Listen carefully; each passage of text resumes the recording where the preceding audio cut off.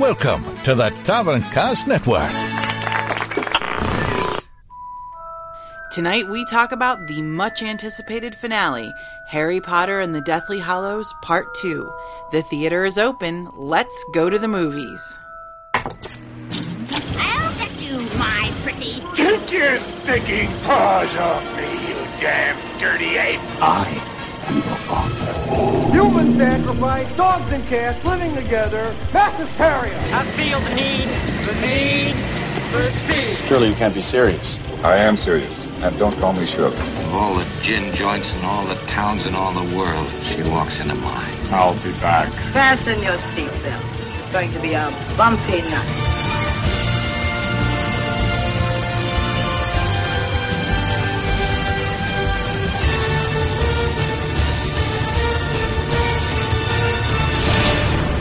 Welcome to the screen. Welcome to the first row. Settle in, grab your popcorn, and kick your feet up on the rail. This is Taverncast, The Screen, for the weekend of July 22nd, 2011. The show that's all about new movie reviews and the love of film past, present, and future. I'm your host, Bryce Irwin. Jennifer Albrecht. And I'm Claire Timko.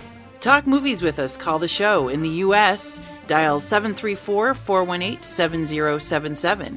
Internationally, catch us on Skype, username Taverncast, or send us a short MP3 recording to taverncast@taverncast.com. Find information, archived episodes, and show forums for every show in the Taverncast network at www.taverncast.com. Well, welcome back, everybody, to The Screen. We've been kind of away for a little while now, 6 months or so, probably. Probably since the last movie. Jennifer didn't want to see any more movies, so... Not a one. Yeah, we haven't seen a single movie in 6 months. Not one. That's also not true. We're just lazy.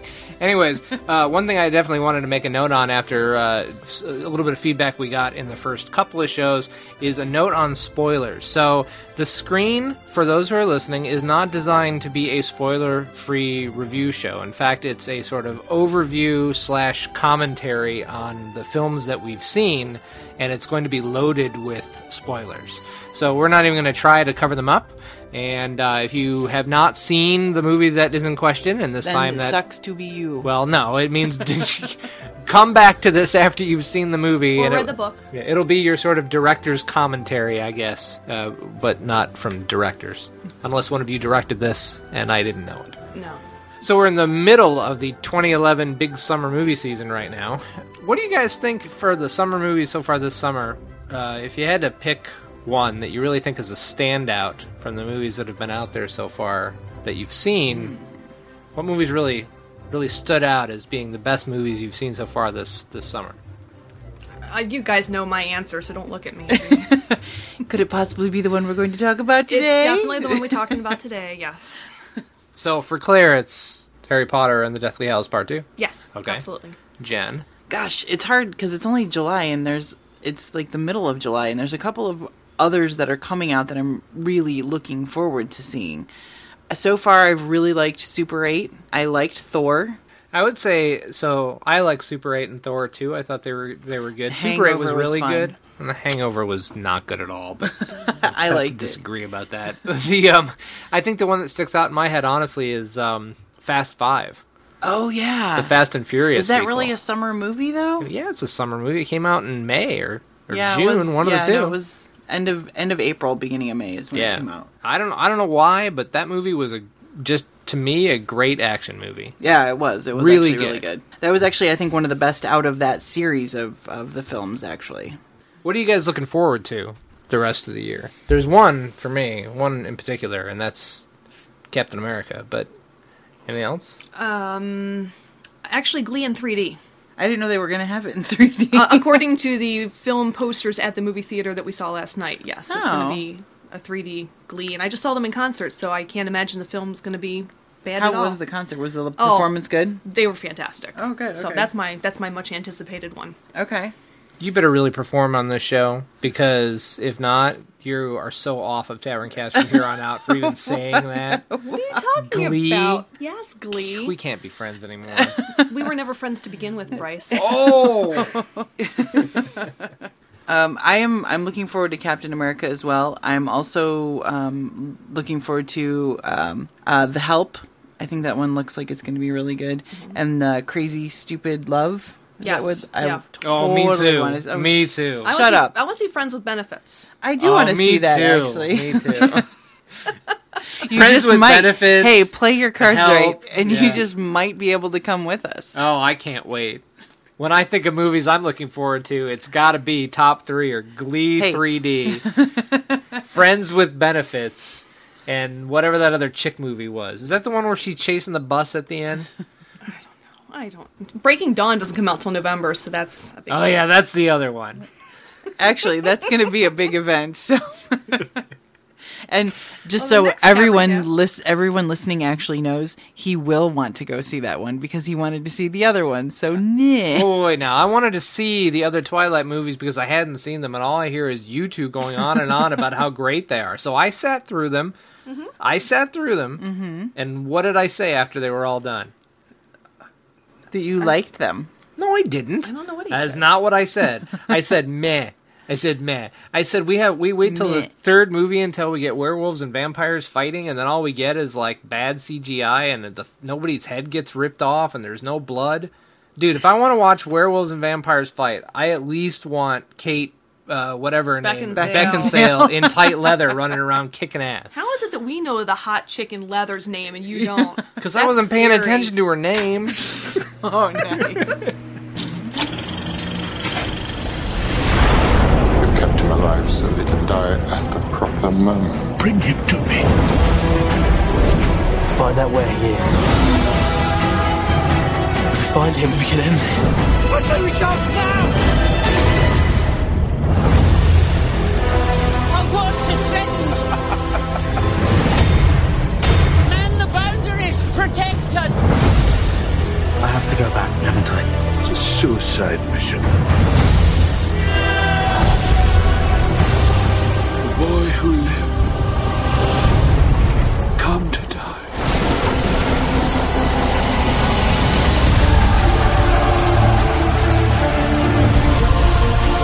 Tell them how it happened that night. How you looked him in the eye. A man who trusted you and killed him. I never wanted any of you to die for me. You'll stay with me. Always. Until the end. Come on, Tom. Let's finish this the way we started it. Together.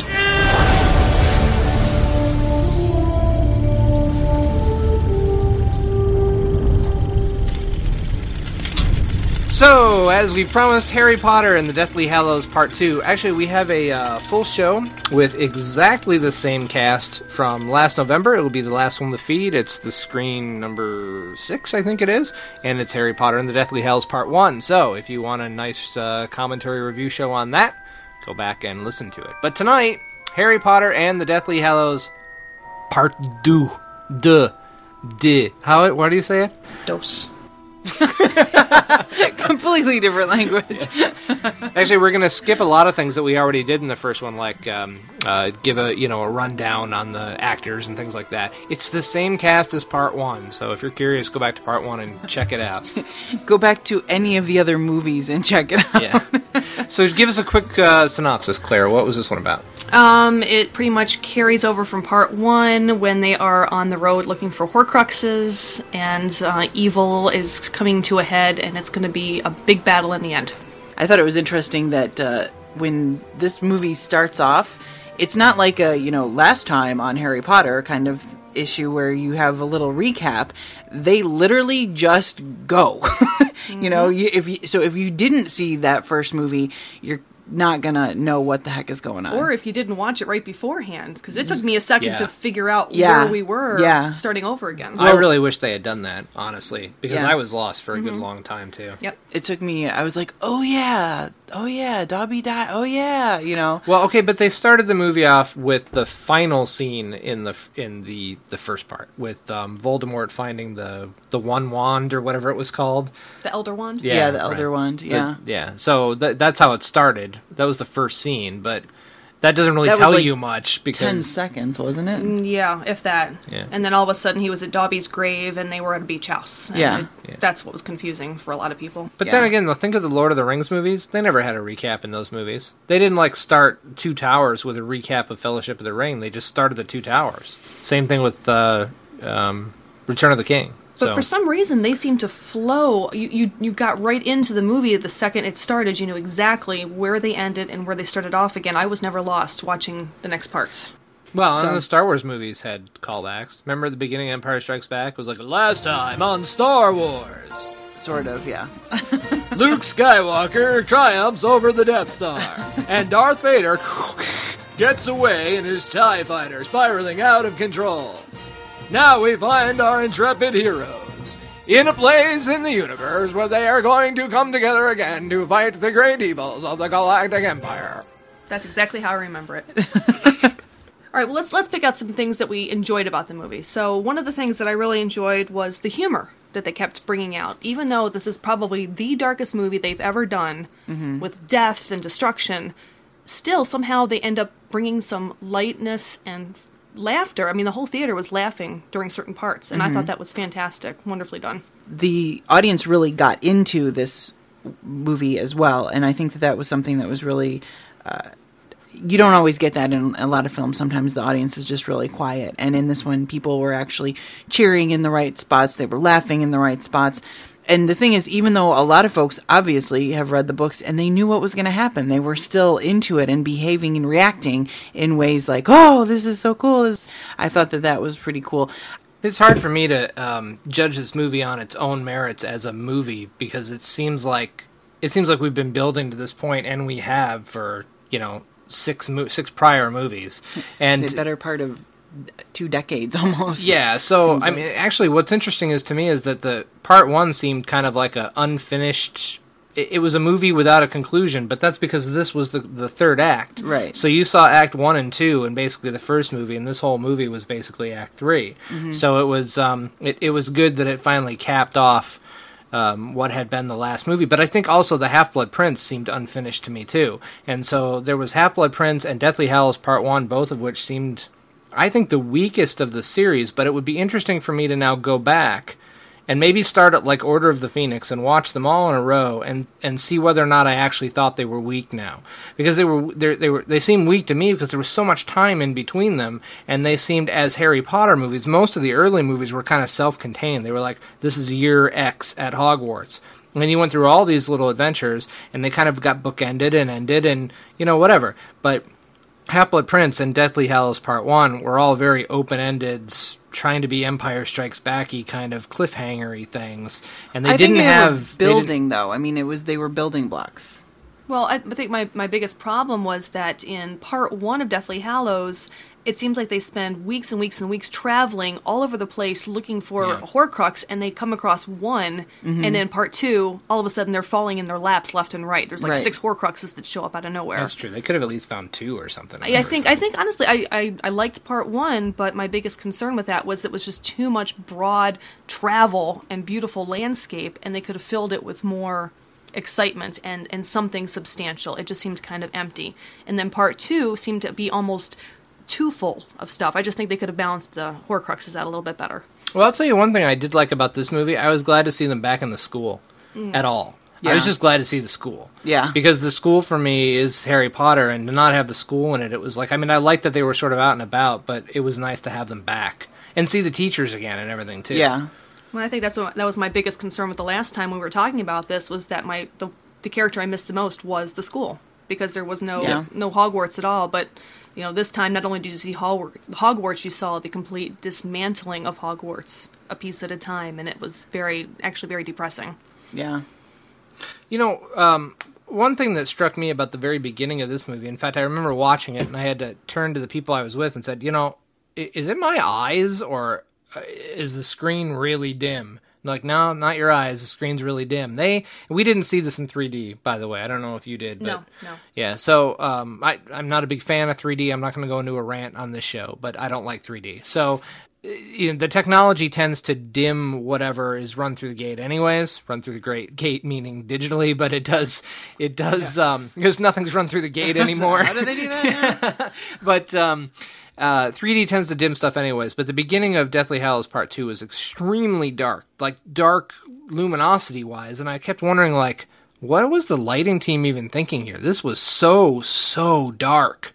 It's always darkest before the dawn. But this was too dark. Okay, so what did you guys think about the character portrayal? Like the basic main characters. Obviously, Harry has pretty much come to a head. It's do or die for him, literally. But I would say that probably my favorite breakthrough character was Ron. Even though he's been a main character throughout the movies, all of a sudden he stepped up and became this know-it-all Hermione type character. He all of a sudden knew how to speak parcel tongue, and he all of a sudden had brooms at the ready to escape the big fire inferno in the room of requirement, and he really stepped it up, and it was just funny watching Hermione get left in the dust completely stunned by him. Yeah, he totally came into his own as a man, so to speak. Well, you guys would be amazed what happens to boys when they have puberty. I'm still waiting for that. I think it was more a falling in love kind of thing. I think that, I mean, so in the first film you see Ron and he leaves and he goes through, there's his own little change that happens because he gets mad, and he gets frustrated and he leaves them and does a little bit of soul searching in the end of that movie. And then he comes back and is like, all right, we're going to do this. But it's, he's got more terms basically. Like, I'm going to do this and I'm going to participate, but I'm going to have some say in this. And up until that point, he'd always been just afraid, but he realizes, I think, that the reason that he's afraid is because he was allowing himself to be afraid. And he stops doing that. Mm-hmm. And I think that, he gets on the whole thought process or the bandwagon with a lot of the other characters of saying, no, we've got to fight this. This is do or die for all of us. Actually, some women that sort of share my sphere of influence were talking about Harry Potter the other day, and they said that they were annoyed with the fact that they felt Hermione was now no longer a strong feminist character, and she was overridden by Ron's sort of strong masculinity that put her in a damsel in distress type scenario. And I was like, what movie did you watch? I didn't see that at all. Yeah, No, I think she just sort of came a little bit closer to his level, and he moved up closer to hers, and they just met more in the middle, and that was the connection that the two of them needed to finally hook up. I think that part of the reason why she was as strong as she had been in the past was because she was constantly trying to prove herself, because she's got Muggle parents. Mm-hmm. So she constantly was under scrutiny and always had felt the need to work harder, and she finally actually lets her guard down and let someone in. I think that makes a huge difference in her character. But any woman who's been in love knows that feeling. No matter how independent you are, when that kind of feeling comes about, you change. Your vulnerability starts to show. Yeah, absolutely. So you're talking characters, and I've got something both pro and con about characters. So Neville Longbottom. One of my favorite characters of the whole series. Mm-hmm. He really got to shine in this one. But I still felt that he was cheated from having enough screen time. And, absolutely. I think that he's been cheated from the very beginning of the series of having good screen time. I'm sure he's got more stuff in the books, which I still have not read, and now I'm probably going to go ahead and read them now that I've seen the movies. But obviously they removed tons of material of Neville because it was obvious. They did. My biggest problem was, and they did this throughout the movie, was that Neville in the book had a much more substantial role. It was hard to explain, but it was based on the chosen ones was either going to be Neville or Harry. And in the book, God, they never even touched on that in the They movies. did, though. At the very end of part 2, all of a sudden Neville sort of steps up, and then during the pensive scene when Harry is looking at everything that Snape has to say, they start talking about birthdays being on the same month, and slightly touch on that, but not nearly enough for somebody who's only seen the movies to get it. Right. So that was my biggest problem, is they're touching on things, but so slightly that people who don't know the books haven't got a clue what they're talking about. Interesting. Well, and so like Luna Lovegood too. I really liked her. Mm-hmm. Not that much. She was really heavy into it in, I think it was Order of the Phoenix. Yes. And that's when they introduced her, and then she sort of faded into the background. As much as I liked that they showed some of these characters, I was bummed out that some of them just seemed to get the shaft. Lupin and his wife, Tonk/Nymphadora, got screwed because they should have had some kind of a going out scene. They should have had some climactic battle where they get killed, and instead we just find out they're dead later, and that was a huge bummer for me. Well, you find out that they had a son, which they never even mention that they're actually pregnant in the first one. They start to want to say something, but they're cut off, so they don't even come close to saying that she's expecting a baby, and all of a sudden they're dead and they have a son that's left behind.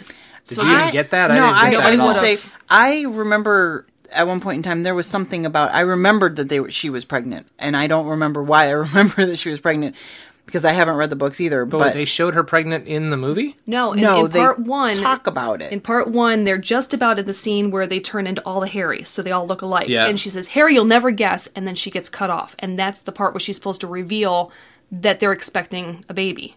Huh. In the books, Harry is made their baby's godfather. Interesting. Well, see, they can only put so much in these movies, but I just kind of felt that from the standpoint of the movies alone, outside of knowing anything about the books, you can't take a character like Lupin, who was the central figure in Prisoner of Azkaban, okay?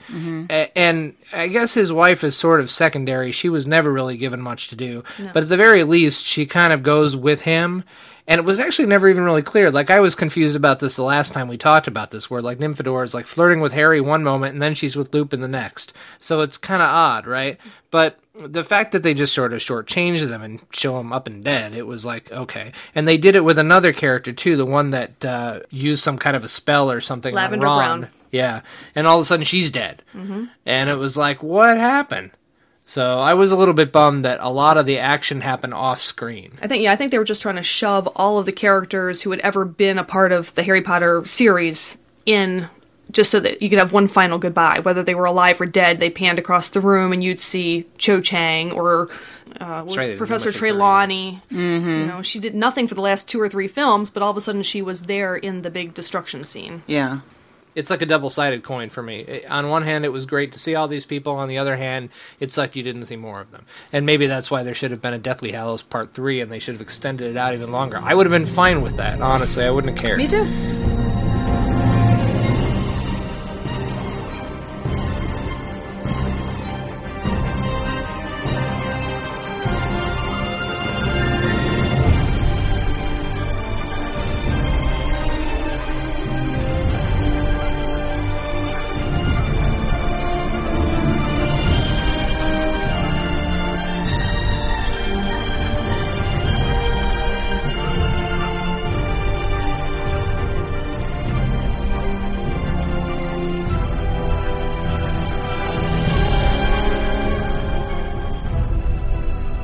Obviously, I'm going through some of these things we've talked about before, so it wouldn't make much sense to talk about lighting and editing, because it's the same director, the same crew altogether, and I didn't really see any noticeable differences in any of the general film craft. However, I do want to bring up one thing. The makeup of the goblins and the way they were acted in this were better than any of the other movies by far.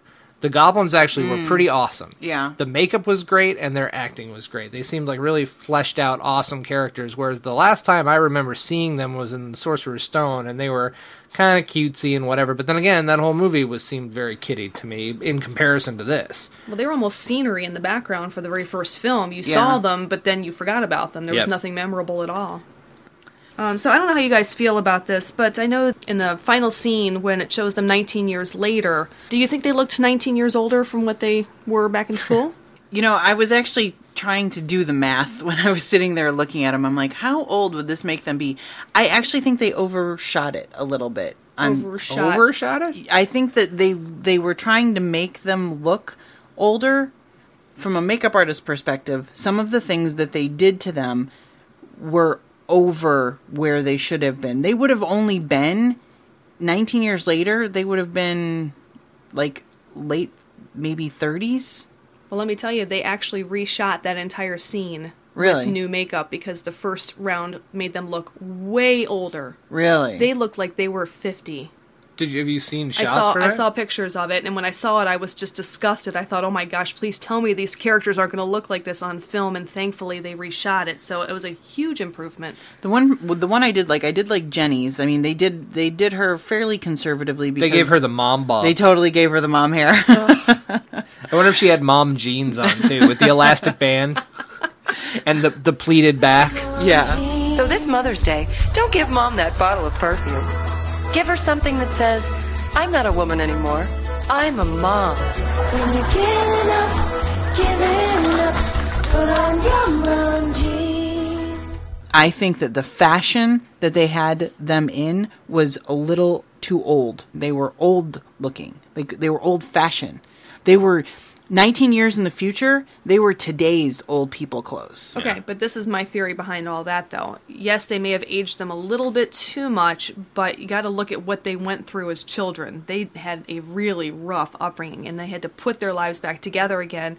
And if you look at, magically speaking, how these people live, they live older. You know, if you look at the burrow, what the Weasley burrow was like. Yeah. They wear dresses and jumpers, and they hand wash their dishes, and so they're kind of older. Yeah, that's style. true. Yeah. Okay. I just kind of looked at the whole thing as if they were kind of like the jocks and cheerleaders in high school that were never able to let it go, and 20 years later they're just like, dude, you remember the good days back at Hogwarts? I wish we could just get that back again. I just miss it so much. I just wish I could just do Expelliarmus again. I'd be so much happier if we could just do that. Yeah, Hermione, you used to be a lot hotter back then before you put on the mom jeans. Oh, that's funny, Ron. Yeah, Harry. That's what they've turned out to be. That's what it is. I'm just telling you. If they made that movie, I would go see that. So, J.K. Rowling, make that movie. Okay. Alrighty, Harry guys. Potter 8, The Reckoning. Yeah. So this actually brings up a good topic. Do you guys think that J.K. Rowling should go back and do more Harry Potter? No. Absolutely not. No? No. You don't think she should ever revisit it? It's good the way it is. It is. I think it has had one heck of a long run, and speaking as a gigantic Harry Potter fan that really would like it to never end, it truly has to, and I would hate to see somebody try to do more. I just don't think it could be done well. Would you want them to do something with the kids? Like the second generation kind of thing? No, absolutely not.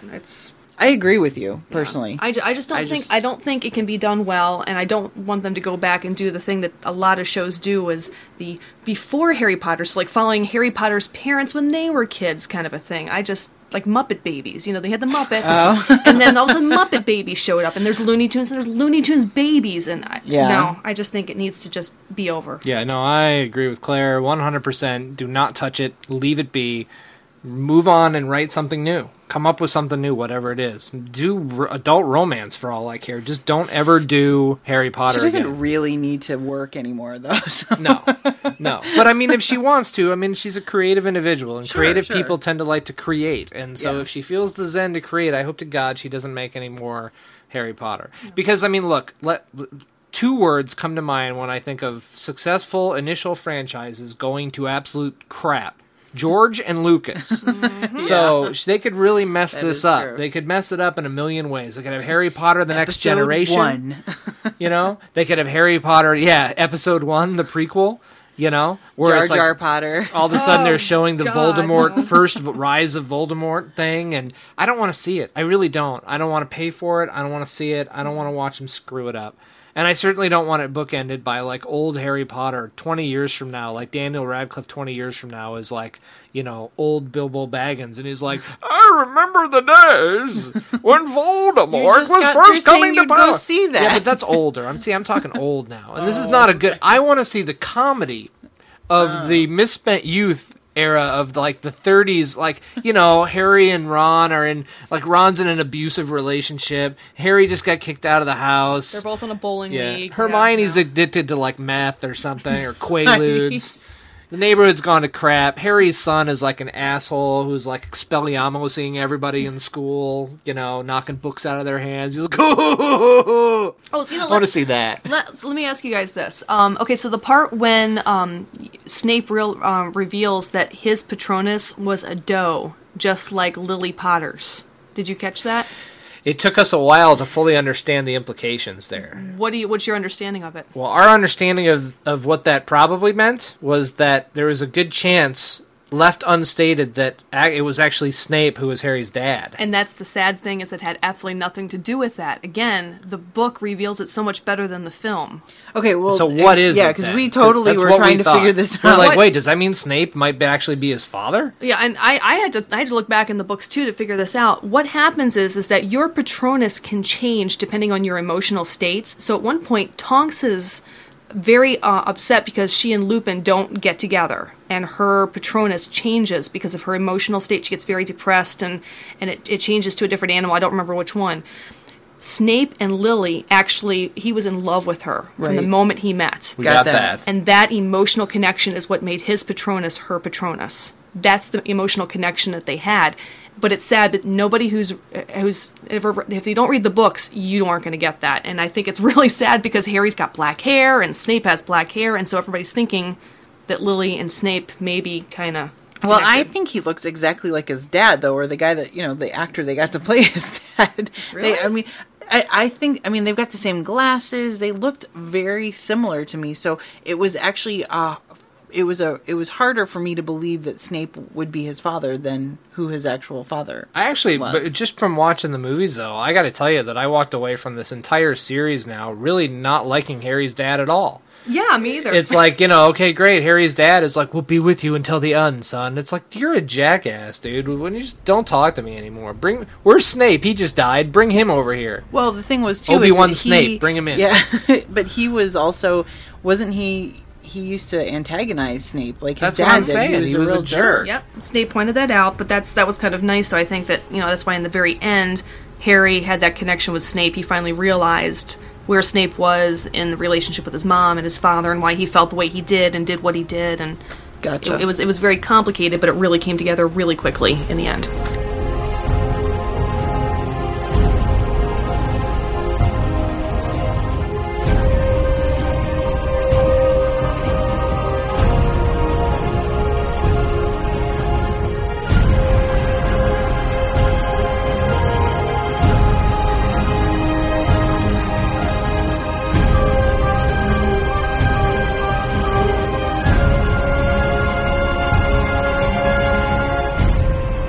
What was your guys' favorite scene of the movie? If you had to narrow it down to one scene, what was the favorite scene? Since you guys are thinking, I'll start with mine. My very favorite scene of the whole movie, and I don't know why, because it wasn't the most sort of outstandingly climactic scene in the movie, but I loved when McGonagall took action against Snape. Yes. When he was first outed, and she hesitates for a second, and then she goes for the wand, and then she starts, like, shooting the red crazy fire at him. And I'm like, get him! Get him! It's like the old chick that turns into the cat. She's awesome. I don't know what it is about Maggie Smith, I guess her name is, that actress. Yeah. I love that actress. Yeah. She's awesome. She's cool in that role. And, I kind of wish she would have, like, totally, like, gone Dumbledore on him. But I was happy to see her go off at all. I was like, yeah, get him! I kind of in that vein, I really like the little battle between Ron's mom and Bellatrix that they have there, and Bellatrix goes after Jenny, and Mom steps in and is like, not my daughter. Dude, she even has a line that was like Aliens. She had Ripley's line from Aliens. It was like, get away from her, you bitch! Yep. It was pretty close to that. Yeah. Yeah, and I guess they almost didn't include that in the film because they thought that was a little bit too harsh of a word, but J.K. Rowling insisted because it was such a powerful, powerful scene. Yeah, absolutely. No, I like that. Was one that everybody cheered for. Oh, yeah. Yeah. I don't know, I think my favorite scene I really enjoyed when they were in the vault and the multiplication spell. Every time you touched something, it would multiply by 15 or 20, and they were swimming, and I was actually getting flashbacks of the scene in the garbage crusher from Star Wars. Yeah, that's true. They were climbing over top of stuff and trying to escape, and I don't know, I thought that was really well done. Okay, how about your least favorite scene of the movie? I guess I'll start again while you guys are thinking. So my least favorite scene was the end of the movie where Voldemort dies. And I'll tell you why. It's because I felt that it was anticlimactic after everything that had been building. It seemed as if Neville cuts the head off of Voldemort's snake, which, ends the Horcrux, basically, so he's vulnerable. And Harry disarms him, and then instead of Harry, like, killing him or, like, roasting his ass or something like that, he just dissolves into a bunch of ash and blows away. And I'm like, no, that's so lame. Harry needs to, like, have the killing blow. Like, Harry needs to do something here that's badass, and instead he's cheated of his eventual victory. Basically, he spends the whole fight pretty much getting blown away by Voldemort, which I understand, because Voldemort, compared to Harry's not very good in comparison to these, like, master wizards. He wouldn't be able to take on Voldemort and survive for very long, and he was barely making it as it is. But to not actually have the killing blow when the dude's disarmed struck me as a really bad choice. And I was really like, really? That's it? That could have been a cheer-worthy moment, and he could have said something, or it could have been a one-liner or something, and that would have been it. But maybe that's just me as a guy, but I didn't like that.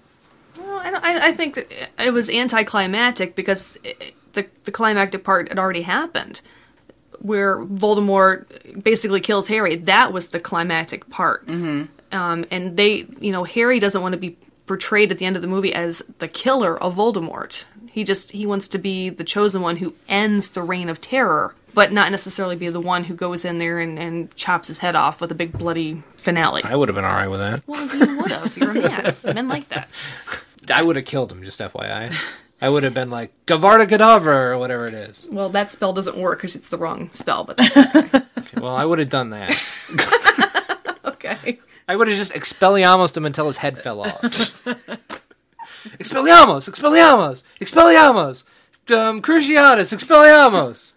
I would have Cruciatified him until he couldn't move around much, and then I would have Expelliarmused him until his head fell off. And I would have set him on fire after I Expelliarmused his head off. Yes, we understand. And then made him explode. And then got one of those spider things to eat him. Nice. And then put his head on a griffin and made the griffin fly away to, like, that snow town, and then put his head in the Shrieking Shack where that rat guy could eat him. Writing this up, though, rating from 1 to 5, 5 being an absolute classic, 1 being not so much. Where do you guys think this movie sits? I would put it at a 5. I think it does. It's a nice end to the whole thing. I'm going to take it a little bit lower. I'm going to probably say like a 4.5, just because, I'm a fan of the books, and I don't think the movies will ever do it justice. And there's bits and pieces that could have been put in or taken out, but for the most part, I would say this is probably going to be one of my top Harry Potter films. Period. I would say the series itself owes itself a 5. This movie is about 4. Expelliarmus!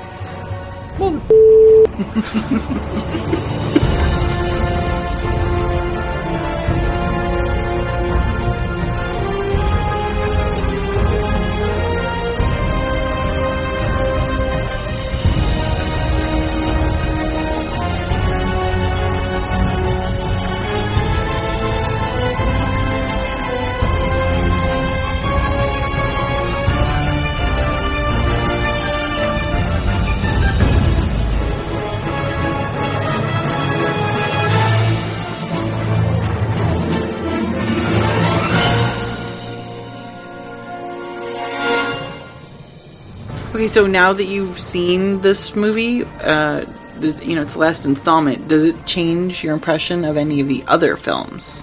No, not really. I think it summed it up really well, and I have to say that I was a little timid to see how it would all end, but I think that overall it did a fantastic job. Did you cry? Oh my gosh, did I cry? I was a blubbering idiot. I took a whole box of Kleenex. Did you? I did. I was crying from the second half completely on. I was a mess. Gosh. I cried when Harry missed his chance to blow away Voldemort. That's what made me cry. Impression of the other movies. Yeah, kind of. Actually, I think it does kind of change my impression of the other movies, because now that the whole story is in, I think I look back on a lot of things differently that happened in the series. One of which, unfortunately, though, based on what you're saying in the books, is an incorrect way to look at it. But I would have looked back on all the instances of Snape now and said, oh, I see, he's his dad. All right, he's his dad, I get it. And you know what? Maybe I shouldn't read the books, because I kind of like that version. I kind of like that Snape is Harry's dad. Snape is Harry's dad. Just FYI. Snape. Spoiler. Harry's Spoiler. dad. I am your father. Snape. All right. Do you think this is a fitting ending to the series? No, I'm with you. I think they could have extended it one more film and probably done a much better job explaining everything better. But considering it is the end, I guess I'll be happy with it. I wouldn't have mind seeing two-parters for every movie from Order of Phoenix on, because those all seemed like they were rushed, whereas every other movie before that seemed like it had pretty good, robust story and everything else. Yes. We've talked about this a little bit. And Claire, since you're the book expert here, how does the movie actually compare to the book? So let's just take part 1 and 2 all together. How does it compare to the book? Did they leave out a lot of stuff? Yeah, they really did. But they also added things that weren't in the books that I have to say was an improvement in the film. Give us an example. In part 1, in the beginning of the movie, Hermione puts a forgetting spell on her parents so that they're saved. That never happens at all in the book. Do you know if J.K. Rowling added these things or if the screenwriters? The screenwriter did, and the same screenwriter for all but one wrote every one of these. Did they did they run it past? Did they get her blessing on it? I believe they had to, because I know at one point I mentioned that they were not going to put Creature in Order of the Phoenix, and she was still writing book 7, and she said, without giving it away, you have to have Creature involved. Was breaking up the last book into 2 parts a good idea, or was it not necessary? Oh, absolutely. Like you said, it should have been 3 or 4 parts. It is absolutely necessary. There is absolutely no way that you could have squeezed book 7 into one movie. You know what I think they left out that was in the books that should have been in the movies? The fact that all the magical force in the whole Harry Potter universe is caused by midichlorians, and that Harry Potter had the highest midichlorian count of any wizarding child. And that's why he was the chosen one. Do you have a clue what he's talking about? All the other nerds listening to the show will know what I'm talking about. Phantom Menace, Star Wars Episode 1, Phantom Menace. Ringing about some other. I need new co-hosts. If you would like to be a new co-host on the screen, please contact me at Bryce@taverncast.com and give me a good reason why you should be on, and how high your midichlorian count is, and how you would have killed Voldemort. Kind of the last question: how does this stack up against other endings of other franchises, film or television? So, full runs of TV series, full movie franchises. I think Star Wars, Lord of the Rings, Star Trek television shows, Stargate, Battlestar Galactica, sort of the great classic sci-fi or fantasy series. How does the ending of the Harry Potter saga stack up against something like Return of the King, or Return of the Jedi, or the final episode of Battlestar Galactica, etc. and so forth? I say, for me, that's a difficult question to answer, because I don't put Harry Potter in the same category as I would put something like Return of the King. Why not? Or Lord of the Rings. I mean, technically speaking, yes, it may fall in the same category at, like, the movie shelves or the library, but they're just, to me, such different stories. But if I have to compare them, I would pick the Lord of the Rings series as being a far superior, and the fact that, like, I'm looking forward to seeing The Hobbit and not worried about it ruining the rest of the films. Well, that might just be a Peter Jackson thing, and that you and also very that The Hobbit is based. It's a prequel that wasn't like dreamed up after the fact. No, and that's true. That is true. That might play a different role. Well, and that's true. But I mean, technically speaking, any filmmaker could still screw it up. I'm just thinking though, I can tick off what I think are some of the great endings. So there have been things. Okay, the Matrix trilogy, not the final Matrix movie, Revolutions, not a great ending to a series. In fact, both sequels to the Matrix were not a great way to continue the series, and not a great ending. They basically were. They didn't do it well. Okay, Return of the King, great ending. Return of the Jedi, mostly pretty good. You see what I'm saying? Mm-hmm. So that's what I'm trying to get is the Deathly Hallows in general. How does that rate with endings? Was it a great ending, or is what you're saying is that the whole series doesn't doesn't even rate that highly. I don't agree with that. I think the Harry Potter saga rates right alongside Star Wars, Lord of the Rings. I think it's one of the great sagas. Well, the ending is so different. A lot of the ones you mentioned, I don't listen to or I don't pay attention to them, but Return of the Jedi, for instance, that movie kind of started from a problem and slowly built its way up through 3 films, and it ended. This one was 19 years later. And so the ending was completely different than any of these other ones. No, I think it was a lot like Return of the King. I thought Deathly Hallows 2 was a lot like Return of the King in a lot of ways. Especially the epilogue set years in the future. The only thing they didn't do is they didn't infuse it with multiple endings, like Return of the King went on for 20 minutes at the end of the movie with Epilogue 2, Epilogue 3, Epilogue 18. Yeah, but that wasn't 19 years later. That was like, after everybody got better and felt okay. And yeah, but in that movie it was like, there's an epilogue and it's like, we're going to watch Sam garden. And then it's Sam on the way to the market. Oh, I miss Mr. Frodo this time of year. And then 19 years later, Sam sitting on the porch. Oh, I missed Frodo when the strawberries are in bloom. Oh, Frodo, Frodo, wherefore art thou, Mr. Frodo? And then Annie Lennox starts singing. I'm just saying, Deathly Hallows Part 2, very similar to Return of the King, which in my opinion, Return of the King is the very best franchise conclusion there's been. I just don't think there was any other way to end it. I mean, the book basically says the same thing 19 years later, but it just seemed like the world was crumbling around them, and then everything was hunky-dory, happy, kids, life. Well, but no, I think it's actually very appropriate, the ending, that whole 19 years later, because here's the thing. You've destroyed everything. I mean, everything's been destroyed. It's all been broken down.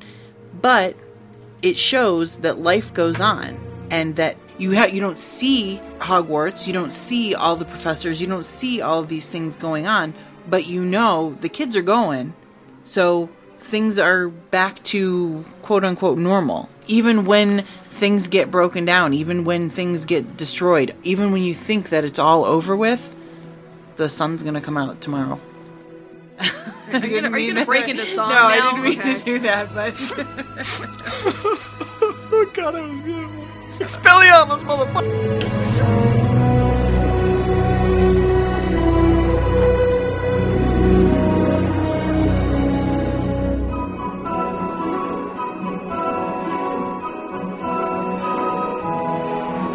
So that's been it for the Harry Potter saga after many, many long years. 2001. So it's been a very long, strange trip. I think actually now, after seeing this one, I think there was some question last show whether or not this would go down in history as being one of the really great filmic sagas, but I really think it earns the spot for me. I think the acting across the board has been really good from the very beginning. The quality of the movies have always been really good, even on ones that were sort of like Chamber of Secrets is, for example, not my favorite installment, but it's still really good. Compared to a lot of other movies, it's still really good. There wasn't a single episode, I guess, of Harry Potter that I ever thought was like, wow, that was a really crappy movie, you know? No, that's true. That is true. Well, that's been the screen for this week, folks. Thanks for joining us. If you like the show, please review us on iTunes. Your reviews help us increase the show's ratings and listeners, making it possible for us to keep doing this show.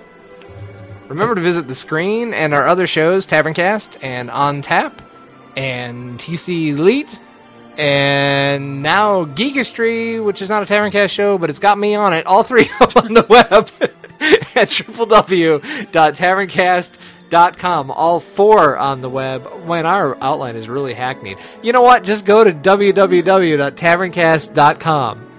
Expelliarmus. Download everything. Just go there. You'll figure it out. Buy your tickets early and join us in the front row.